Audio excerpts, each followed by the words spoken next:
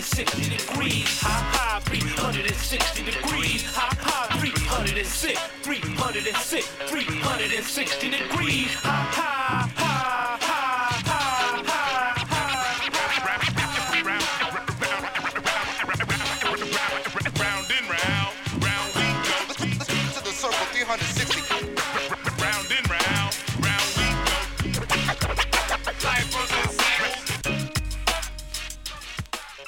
Good evening, everyone, and welcome to Full Circle, your cultural affairs radio magazine, produced by apprentices and graduates of the First Voice Apprenticeship Program. Tonight, we have a special show for you, actually in two parts. First, we will hear an interview with graduate apprentice Zakiyyah GE Capehart, who is launching her first book tomorrow morning, Ghana on My Mind, Reflections of Journeying to the Motherland. Also, we'll get an update on Antioch city politics with Councilwoman of District 1, Tamisha Torres-Walker. The city just voted in body cameras and police car dash cams. How will the city pay for these updates to our police department? Councilwoman Torres-Walker will help us break that down. All that and a little bit more tonight on Full Circle. I am your host, Freewillin Franklin. Keep it locked right here to KPFA.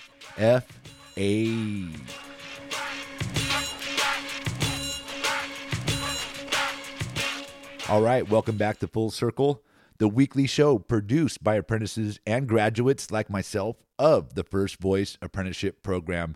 And tonight, to kick off the show, I'm very excited to bring back Zakiyyah GE Capehart, a graduate apprentice who was always a great poet and always had interesting stories to tell. Well, she's launching her first book, Ghana on My Mind, Reflections of Journeying to the Motherland. And she joined me yesterday for this interview to talk all about her trip to Ghana, what it meant to her, and how you could join in on her book launch tomorrow on Zoom. Take a listen to this interview. All right, this is Freewillin Franklin. Welcome back to KPFA and Full Circle. And we are joined now with a graduate apprentice, a voice you may remember. That is Zakiyyah GE Capehart, and she was our poet in residence as an apprentice. How you doing, Zakiyyah? I'm great, Franklin. Thank you for asking. How are you today? I'm doing okay, hanging in there, trying to live life. And Zakiyyah, you have wrote a book. It's called Ghana on My Mind, Poetic Reflections on Journeying to the Motherland. And this is on Book Power Publishing. And we're going to talk about your book tonight and your trip to Ghana.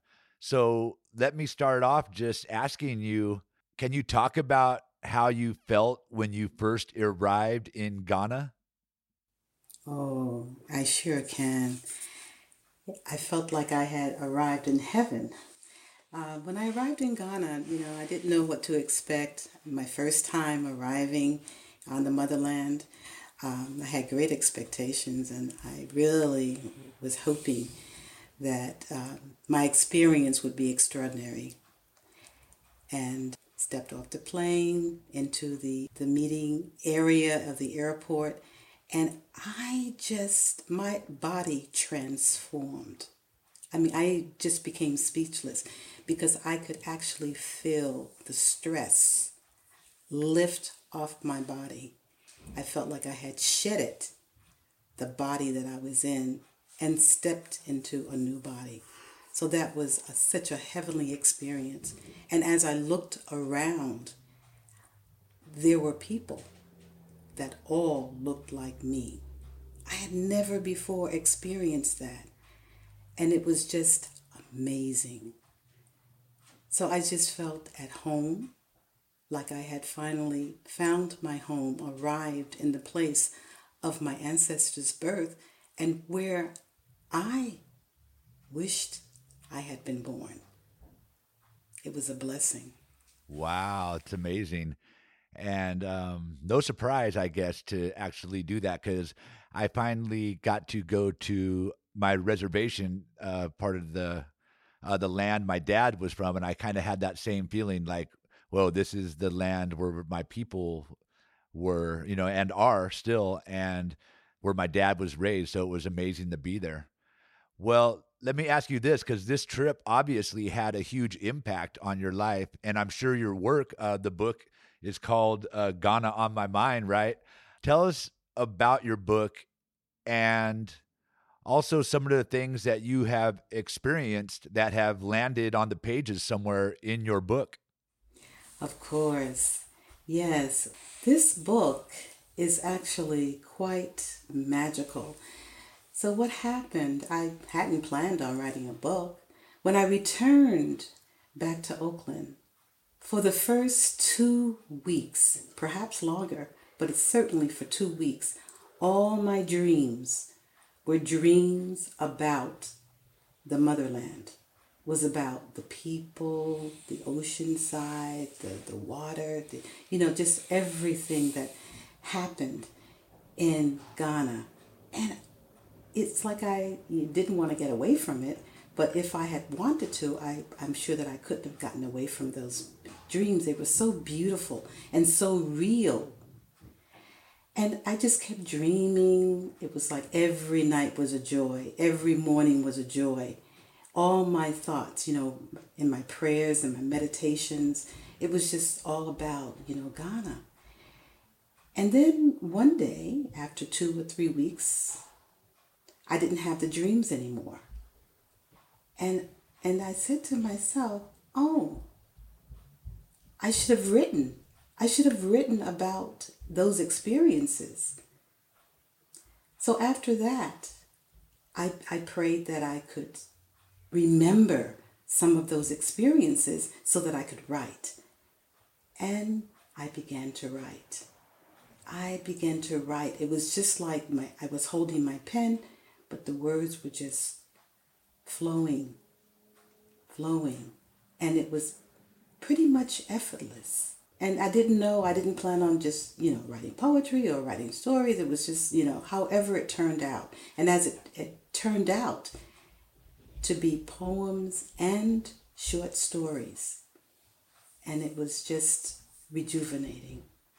Wow, it's so beautiful, Zakiyyah. Thank you. And I know you as an apprentice. I know you were big into poetry at the time, and your poems were always beautiful and exciting. And poetry is a huge part of your existence. And tonight you're going to share a poem with us and a short story later. But tell us about what you're about to share with us, and then let's hear it. Well, thank you, Franklin. This poem is a poem that I wrote about my experience on the aircraft traveling to Ghana. It's entitled Ghana, Oh Ghana, and it's the first poem that I wrote for this book. Traveling by air across the sea, journey of a lifetime, finally coming to be.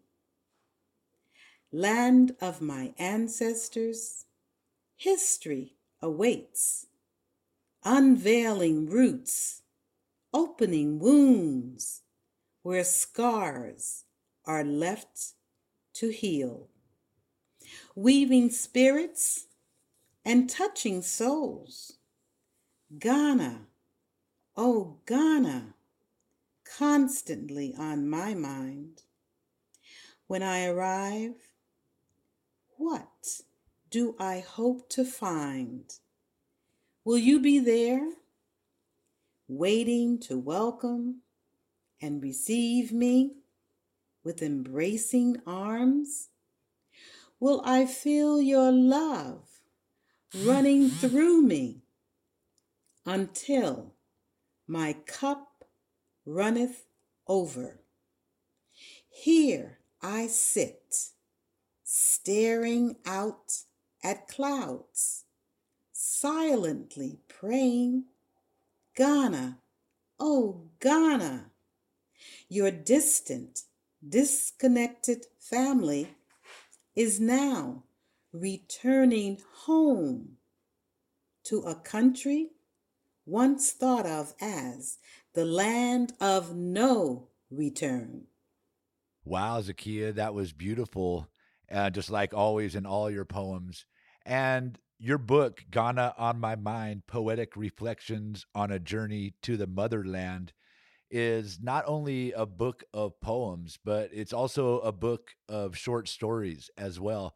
Why did you choose this format? Because personally, I love books like this because I can pick it up and read it for a short time and then feel satisfied that I completed the reading, at least of that story or that part of the book. So, yeah, tell us why you chose this format for your book. Well, Franklin, I have to tell you that the format chose me. I did not set out to write poems and short stories, but I am so thankful that the book is a book of poems and short stories, because I think a lot of people probably feel like you, not having time to read a 300, 400, or 1,000-page novel as such. So this is going to speak volumes for a lot of folks. All right. Thank you, Zakiyyah, so much. And I understand you have a man there with you, Bryant B. Bowling, that is ready to perform with you. Well, this man that I'm with is my husband, Bryant B. Bowling, and he is an amazing vocalist and pianist, and he has composed songs to complement the poems and stories that I've written for my Ghana, O Ghana, poetic reflections on journeying to the motherland. And this particular story is entitled Guyanian Fishing Village. Bryant will begin by playing the piano and singing the song that he composed, which is entitled Fish Away. Well, good day, KPFA family. It's a pleasure to be here. I'm Bryant B. Bowling, and I'm here with my wife, Zakiyyah GE Capehart Bowling. And I do have a little tune that I wrote that accompanied her poems and her short stories for a book, Ghana on My Mind.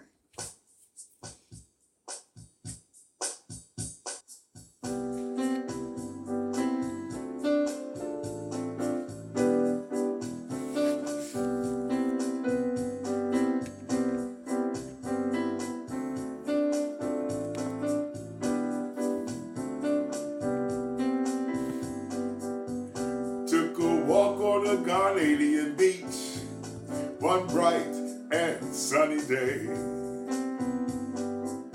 Came across a fishing village and they invited us to stay. Fish away, fish away. That's what the fishermen say. Fish away, fish away. On that bright and sunny day. As we sat and watched the fishermen work and the happy children play, the breeze blew gently on the mountain top on that bright and sunny day. A fish away, fish away. That bright and sunny day. Fish away, fish away. That's what the fishermen say. Our supposed visit to a Ghana beach in Accra had been rescheduled quite a few times. When the visit finally went through, we found that all the effort was worth it. As soon as we got there, we placed our lunch orders in a cafe that reminded me of a fish and chips place I used to frequent in Harlem, New York. The delectable aromas emanating from the wild, freshly caught fish tantalized my palate and gave me a deeper appreciation of my sense of smell. That Harlem cafe could not hold a candle to the fresh fish at this Guyanian cafe. While we waited for our food to arrive, we talked over the rest of our plans in Accra before we'd head for Cape Coast. Some of us decided to take a stroll along the shore. Tyrese and Nate found a scenic spot on the rocks facing the ocean where they stopped and sat to enjoy Ghana's beautiful ocean view. Adeshima and I preferred to walk, dodging the waves along the way. Soon we arrived at a Guyanian fishing village, just when the fishermen and women were returning with their morning catch. They exhibited wonderful cooperation and collective camaraderie as they got the boats on shore. Whenever a boat would come in, the people on the shore would gather and pull the boat out of the water. Their rhythm and timing were amazingly in sync. It was astonishing to watch.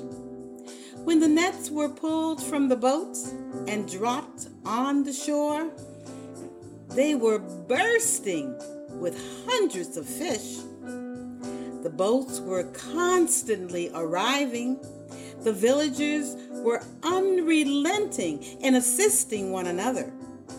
The children played and worked alongside the adults. There was jovial conversation and laughter, and so much love and respect. Watching them inspired me beyond my expectations. After frolicking along the beach, we walked back to join the other poets for lunch. I smiled, reflecting on my lovely day. I was so smitten by the experience that I would not have minded spending the day on the beach, just savoring the seafood. Then I submerged myself into the ocean and enjoyed jumping the waves. Fish away, fish away. That's what the fishermen say. Fish away on that bright and sunny day. Yes, that bright and sunny day. Well, that bright and sunny day. Wow, that was beautiful. Thank you so much. Thank you, Brian and Zakiyyah. That is the voices of Zakiyyah GE Capehart, First Voice Apprentice graduate, and Bryant on the piano, her husband, Bryant B. Bowling. And that was such a beautiful performance, Zakiyyah. Thank you so much.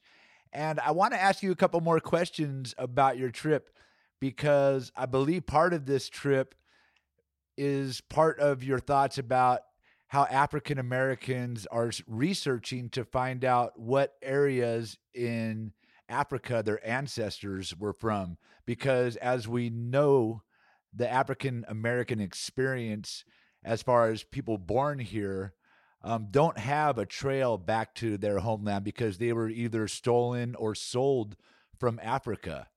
So can you tell me, do you know where your ancestors in Africa come from? And why is this important to you to research and find out, like so many other African Americans are doing? Yes, so this is so very important to me because I understand that the reason that I am so confused about a lot of family situations and questions that friends and other people have of me. I don't know. I'm like the tree without roots. And we know a tree without roots cannot live. that tree will die.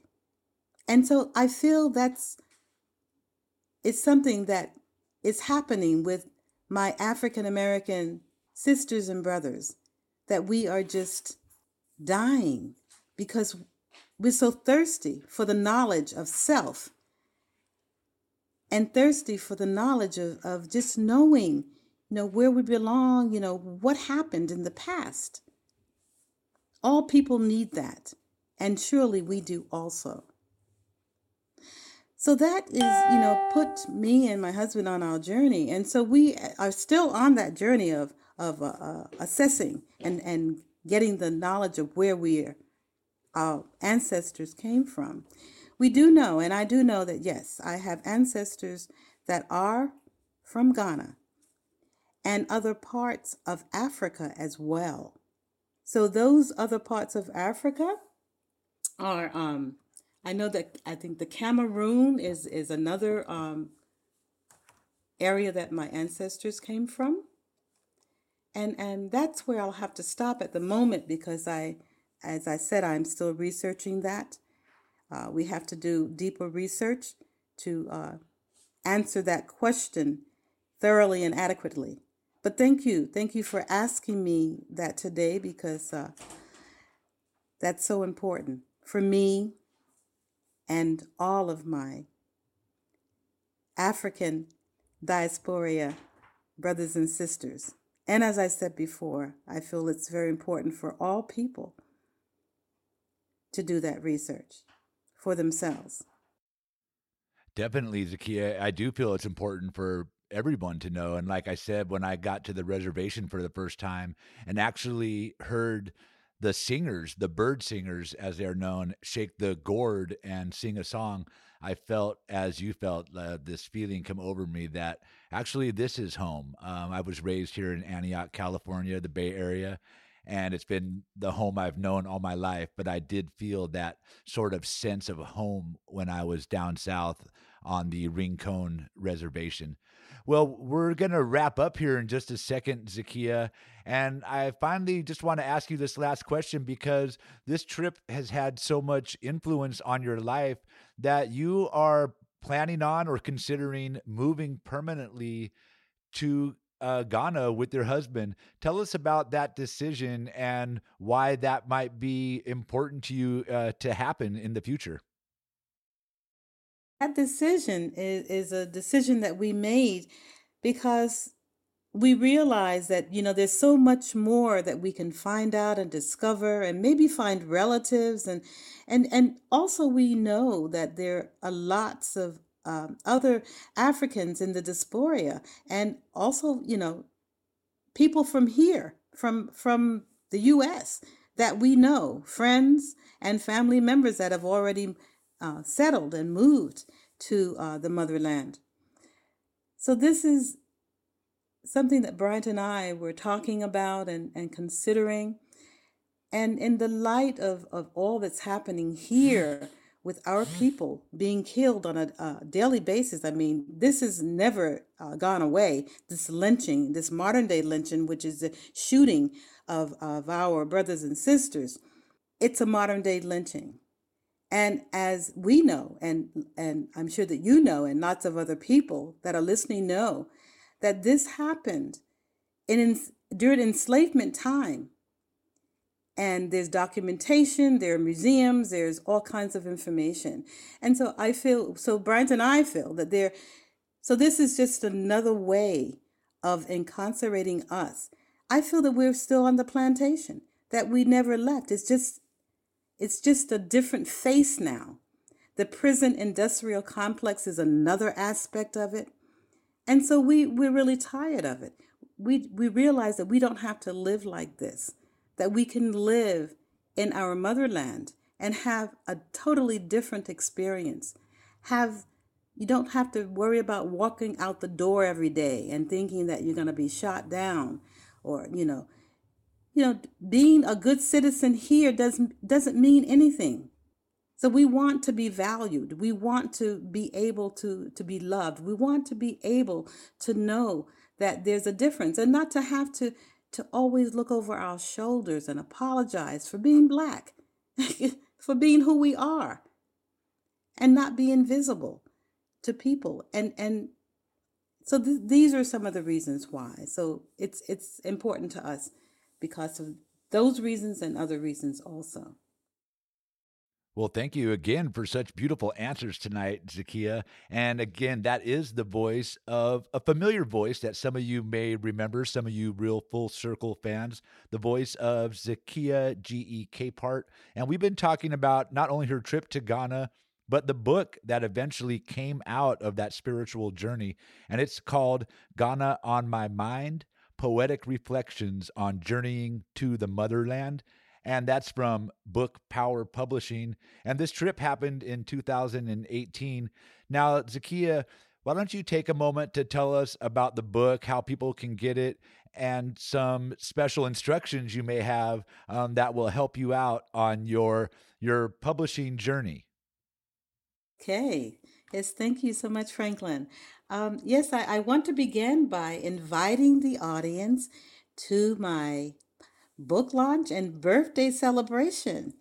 And that will take place on Saturday, March the 13th, 2021 at 10 a.m. in the morning, Pacific time.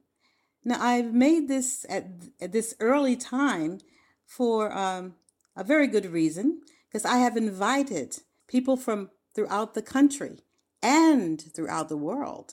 So I have already confirmation from friends and other people that I don't even know from the motherland who has confirmed that they will be here. And as we know, their timing is different, and it'll be 6 p.m. their time. I didn't want to not be able to invite them, and for other people in Asia, Europe, whoever wants to come, their timing will be a later time too.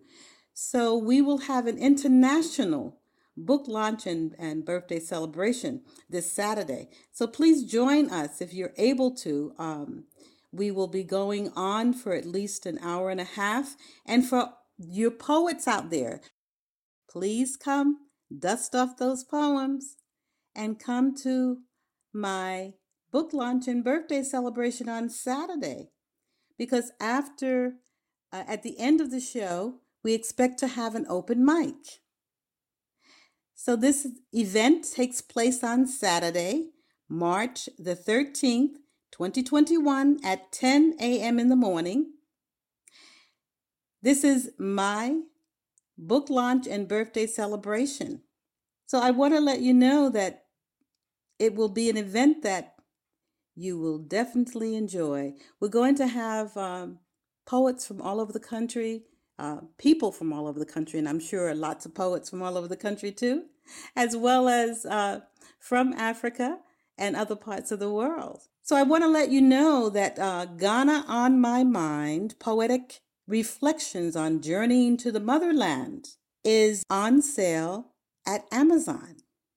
What I would like for you to do is to wait until Saturday when you come to my book launch, or if you're unable to come, still wait until Saturday, because what I'm trying to accomplish is to have a bestseller. So it's within that first week that I have to sell a ton of books to be a bestseller. So wait until Saturday to purchase your book. And please tell all your friends and family members, contact your network. Please get the word out. Help me get the word out so that this can happen. I thank you so much for your attention to this.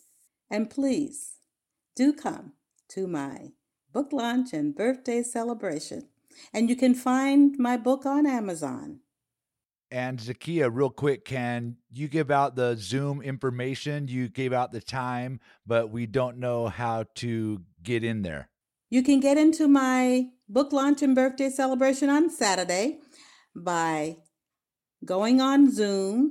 The meeting ID is 718-3247-8944. Again, that meeting ID is 718-3247-8944.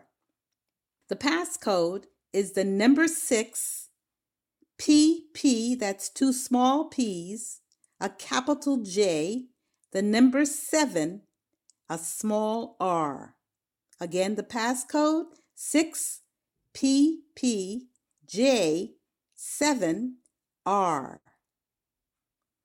So that is how you can get into my book launch on Saturday. Well, I'm so excited for you, Zakiyyah. Hopefully I can also log on and enjoy some of those poems. And in case people missed those numbers, I will post a link to the Zoom invite on our website, which is kpfaapprentice.org. And I'll post that link just after the show tonight. Again, Zakiyyah and Bryant, I thank you so much for joining me tonight. And I'm so excited for you, Zakiyyah, about your book launch. Thank you so much, Franklin. And I just wanted to say also that it's on Facebook. It's on my Facebook page and also on my husband's Facebook page. Another way that they can get the information. Well, then tell us what your Facebook page is and Bryant. Okay, so my Facebook page is Zakiyyah GE Capehart Bowling. That's ZAKIYYAHGECAPEHART hyphen BOLLING.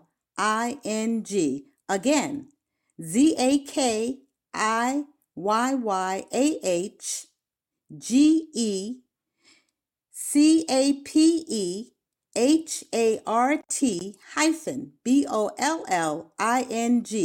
And my husband's Facebook page is Bryant, BRYANT B Bowling, BOLLING. Thank you, Franklin. Certainly, Zakiyyah. Always a pleasure to have you. Always a pleasure to hear those beautiful poems. I thank you very much, and Bryant for being patient and playing the beautiful song that he did. And I look forward and hope that your book does very well. And congratulations, Zakiyyah, on this this momentous occasion. Thank you so much, Franklin. I thank you for inviting me on to Full Circle, my favorite KPFA show, and I look forward to doing more shows on Full Circle. Thank you so much. I appreciate it. All right. Thanks again. That's graduate apprentice Zakiyyah GE Capehart with her story about her trip to Ghana and the launch of her new book, Ghana on My Mind, Reflections of Journeying to the Motherland. If you missed any of those links, we will put them on our page, kpfaapprentice.org. Just go there after the show, and tomorrow morning you can click on the link and join in on that international birthday celebration book launch for Zakiyyah. All right, we're going to take a short music break, and we'll be right back with Councilwoman of District 1 in Antioch, Tamisha Torres-Walker.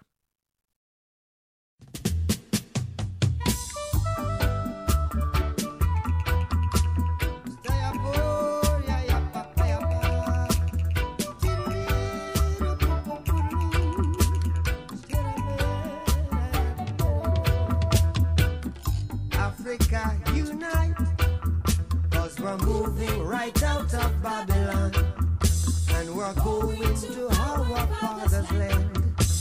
Yeah.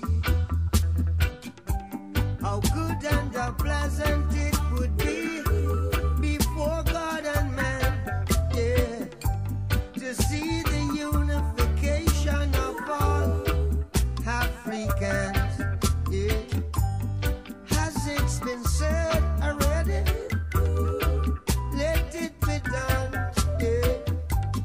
We are the children of the Rasta.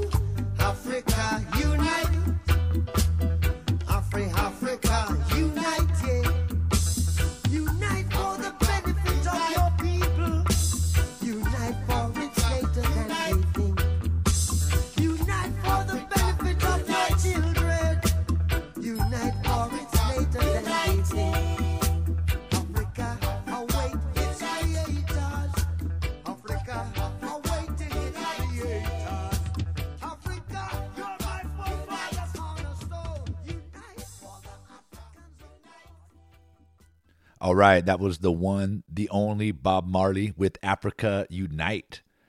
And that one goes out to Zakiyyah for her book and her journey. But up next, I'm joined by my next guest, which is Tamisha Torres-Walker. Antioch has been making a lot of changes recently, from protests last summer after the George Floyd killing on through to November's election and the voting in of a majority of people of color on the city council for the first time in Antioch. We have a majority progressive council who has run mostly on a platform of police reform. Now those reforms are starting to take action, and Tamisha will be joining us to tell us how we're going to fund all that. So check out this interview I had with Tamisha Walker, District 1 representative from Antioch.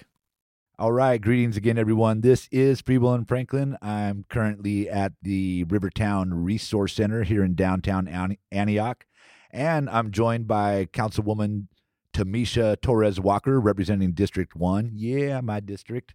And we're going to kind of break down the last city council meeting where we historically made the vote to get body cameras, in-car police cams, and dash cams systems to run that equipment, and also possible employees to manage the data. So Tamisha is going to be here to break down what happened at the last city council meeting and how are we going to pay for these updates to our police force. Are they going to come out of the existing police budget, or are they going to come out of the general fund? So she'll help us break all that down tonight. Welcome back to Full Circle and KPFA, Councilwoman Torres-Walker. Thank you for having me, Frank. It's good to be back and, ready to have this conversation about, how we can balance the city budget. All right, yeah, because that's getting real important. It's coming up shortly. And with all these reforms and new systems in place, we want to make sure that the money is just not increasing the police budget. At least that's what I want. And real quick, can we first kind of explain how the mayor laid out the initial funding for what we voted in last Tuesday, which is in-car dash cams and body cams for the police, a system to operate all the data to transfer to the DA, like a networking system, and also 2 employees to manage all the data. So the funds initially are coming out of the, if I remember correctly, the general fund reserve at the moment. So kind of lay out how are we going to pay for this and what happened on Tuesday's meeting where it's suddenly coming out of the general fund for the moment. Right. So the way it worked at the last city council meeting was we didn't approve the total request of the police department. We approved a supplemental request. Basically, the request was to get things up and running. And then when we start our budget conversations on the 23rd, that's when we'll have to have a conversation about this. It's a little over $3 million additionally to the police department budget that they will be requesting to continue to run these systems. And there's a lot of talk about, well, maybe that money should not come in the form of new money from the general fund to increase the police department's budget by a little over $3 million. But maybe they should use their current budget of a little over, I think, $45 million, if I'm correct. They should use their existing budget to pay for these systems to operate. And then on the other end, folks are saying, no, it should come from the general fund. What people need to understand is that the police department's budget already comes out of the general fund. And the funds that we just used last Tuesday are reserved funds that is supposed to be savings for the city, rainy day type of money in a time of a crisis. And we have yet to really use any of those funds to address some of these additional needs around mental health response teams. We haven't even begun to talk about youth, like a real robust youth development programs. And so it was really unfortunate It was really unfortunate that the police department thought it was appropriate to ask for almost $3 million additional to their budget when no other department has had a chance to say what they need. And what are we looking at now that the police budget is taking of the whole total Antioch City budget? Because it's large. I think the last time I checked the numbers, it was at about 65% of the general fund. Since 2016, the police department's budget has increased by 39%. And they're receiving $12 million of the $15 million from Measure W. And that's like a 20-year, supposed to be $15 million over 20 years, and $12 million is already dedicated to the police department. So people seem to even think that like, oh, Measure W funds are being misappropriated and we wanted them to go to the police department to increase, what the police can actually do. Well, what people need to know is that 12 million of 15 million is nothing to sneeze at over 20 years. What is your answer to the people in the city that are saying, well, you're asking more now of the police with all this body, dash, and car cameras, all this information. How can you not expect to increase funding to get the job done? So how do you answer that when they're saying you're asking more? How could they do it when they're already, quote unquote, struggling to get the work done? One, I'm not sure how to answer that because you're not asking people to do more. You're asking them to do their job with measures of accountability. So this isn't more. And let's be quite honest. People are saying, oh, we're going to lose our chief. We're going to lose our police chief. Police officers are going to quit because they're not going to want to wear body cameras. They're not going to want to have to do all of this reporting. Well, what people need to know is that salaries that police officers and the police chief is paid in this city is nothing to sneeze at. And that if you are going to quit a job that is paying you almost $300,000 a year with great benefits because you don't want to wear a body camera, one, that's ridiculous. And two, you should quit. You should. If you quit, we didn't need you here anyway because that's something else that has nothing to do with your job. This is going to help them do their job more effectively, and it is also going to help the community feel safe as well. And you and I think, kind of both understand and feel the same that some people may not understand, but they feel like the answer to crime and what's happening in the city or the streets is more police. And you had a press conference the other day talking about violence within our own community. Why is the answer, in your opinion, not more police, but early intervention, youth programs? Opportunity lives here, right? So we need opportunity and jobs. How do you feel about what are the answers to crime? So one, let's go back to some things I've originally said. Police do not deter crime. They do not prevent crime. They show up when a crime or a harm has happened. Like it's already done. It's happened. They're responding. Their real role is to enforce laws, right? And so it's not intervention. More police is not intervention. It's not even prevention. But there are programs and things that are needed in cities to be able to prevent harm. And unfortunately, we don't have those here in Antioch. And what happens is we put police in a position to do social services when that is not their role. And that is why the challenges don't change. It's like you're trying to fit a square into a round hole. It's not their job to provide social services. So when you hire more police in, they're going to meet the needs of people who really need public services like mental health, homelessness, youth programs, job training and job placement programs, and access to health care, affordable rents, good paying jobs. Those are the things that prevent harm in a community. That is a balanced approach to public safety, not just policing. For every harm related, let's say, to gun violence, right? For every act of gun violence you can prevent in a city or intervene before it happened, you save that city $5 million each time. So it's a cost savings to not make police this like one source for all our needs. Yeah, it seems like they're trying to do everything. And I liked the meme I saw a while back, and it showed that an officer's carrying all these rocks on his back, and they had labels like mental health and all these other things. And then people started taking these loads off their shoulders, and suddenly they could focus again. But we're asking for body cams. We're getting body cams, in-car cams, dash cams, and we're asking for a mental health crisis response team. And we've been talking about money and how do we get it.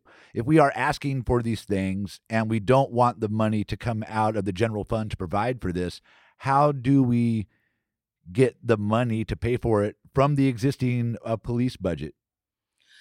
That's going to be the conversation that we're going to have between now and June, is how are we going to have a conversation, a public conversation around the city budget in a very transparent way so the community can understand how money is spent, whether it's general fund, whether it's reserve, what new money or new revenue is coming to the city for our state or federal funds, and then how all of that needs to be allocated to meet the entire needs of the city, not just the police department.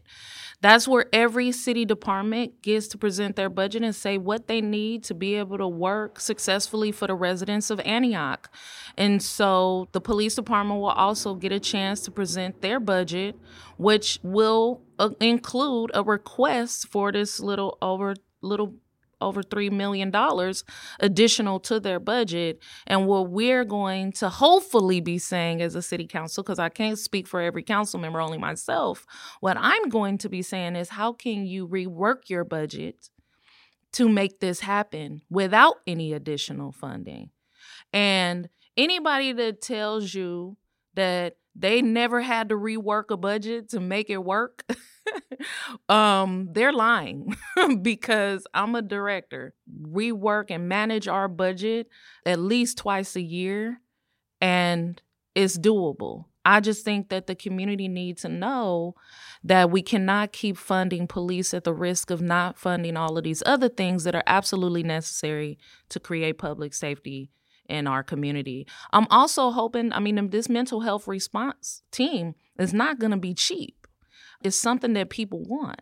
And so we're going to have to figure out how to fund that. And it could be very well the $3 million that the police department is asking for, that we need to fund that team.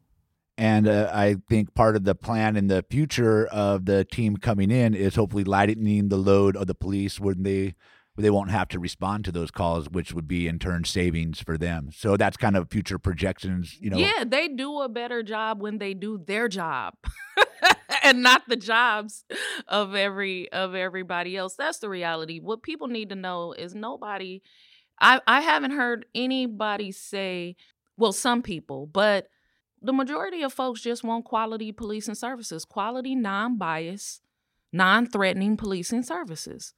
And they want to feel safe in their community. They feel like they want the police department to be able to serve them as well and not feel like when the police show up and they're a victim, they treat them like they're the actual person who committed the harm or the crime. They want to be respected. The only way we can make that happen is if we relieve the department of doing all the other things that they're not supposed to be doing so that they can respond to people the way that we need them to, so everybody feel like they're working for them. They'll be free. They'll be free to not be at the homeless camps. They'll be free to not be on mental health calls. And it would be a tremendous relief of a burden for them. Well, Councilwoman Tamisha Torres-Walker, we're running out of time, but I wanted to get your last thoughts on how Antioch community residents can show their support for these important reforms, but also that the police budget not be increased to implement them. What would you suggest to the community that feel the same way you're feeling, that they need to rework their budget to make it work? What can we do as community members to not only support the reforms, but make sure that they do it right? I think there are a few things the community can do. You can get involved at the city council meeting. The 23rd is when we will start to begin to talk about the budget, and then there will be budget study sessions that will happen at the level of the city, and you should get involved in those so you can know the absolute need of the city, and then be able to support efforts to make sure that we aren't increasing the police department's budget, but we're using their current funds more responsibly, that we have funding that could go to other things that are necessarily needed in the city, like intervention and prevention. I'm pushing for the establishment of an Office of Community Resources and Public Safety, because we're going to need somewhere to house all of these new programs and new opportunities to respond to the public need. And that is also going to take some funding. And so I think we should just show up on the 23rd, make your voice heard, no additional funding to the police department. They should think about how to rework their budget to make this work for the public that they are paid to serve. Thank you very much. Wise words. That's the voice of Councilwoman District 1 out here in Antioch, Tamisha Torres-Walker. And I appreciate you taking the time this morning to speak with me. And I look forward to coming out. Can you say the important date of the City Council again? That would be March 23rd, 7 p.m. We're still in Zoom land with the City Council meetings. So I think all public comments need to be in by 4 p.m. that day. If you want to submit it in writing, but if you also want to show up to speak, you can email the city clerk as well. Send your comments that way. We need as many voices as we can. Again, that's the 23rd, March 23rd, 7 p.m. Get your public comments in by 4 p.m. that day. Definitely. All right, Councilwoman Tamisha Torres-Walker, District 1, Antioch, my district. Thank you very much again for spending some time with us today. Thank you for having me, Frank. All right. Thank you, Tamisha. Be sure, everybody, to tune in to the Antioch City Council. Big changes are happening. And follow Tamisha Torres-Walker on Facebook. I'll have a link on our page, kpfaapprentice.org. And stay tuned, because big changes are coming to Antioch. All right. I'm going to go out with a shout out to the Quinto family, Angelo Quinto's family, the young man who was murdered by Antioch police by a knee to the neck on Christmas Eve 2020. Well, his family held a birthday candlelight vigil on his birthday, March 10th, Wednesday. And it was a beautiful thing to see the community come out and celebrate Angelo and just honor him and lift him up for his family and to show their support for his family. It was a really artistic, creative event. And I'm just going to go out with a shout out to the Angelo Quinto family. We're here for you. The community's here for you, and we're going to stick by you. And we're going to go out with this song by Ari Styles de la Gente, who wrote this creation for Angelo. The Antioch police is hoping that we'd forget, hoping that we'd believe the lies that they invent. But they don't realize we're united, it's time to get justice for the Quinto family and nothing less. It's a long fight ahead of us for Angelo and others. Condolence to the family, a prayer for our brother, a prayer for community, a prayer for the truth to be told, lifted up despite injustice and impunity. Time to stand up, unity we refuse to be duped by the lies. We must fight with continuity. Can't accept the the normalized tragedy. We must organize, rise high, battle apathy. Sing about him, tell stories of his full humanity. A man loved by family, 90s jams and laughter we see a young man with plans seeking clarity. Fishing for life, reflective in personality. Potential sky high with drive defying gravity. Taken too soon, consumed with this agony. Still our people move in more heart and passion we mourn while we fight. This is how we love radically.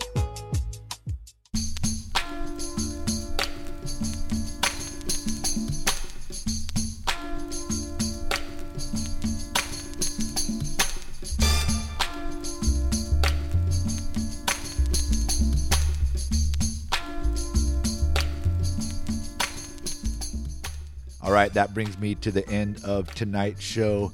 Big shout out to our special producers tonight, myself, and big shout out to Zakiyyah GE Capehart and Tamisha Torres-Walker, our special guests tonight. I really appreciate it.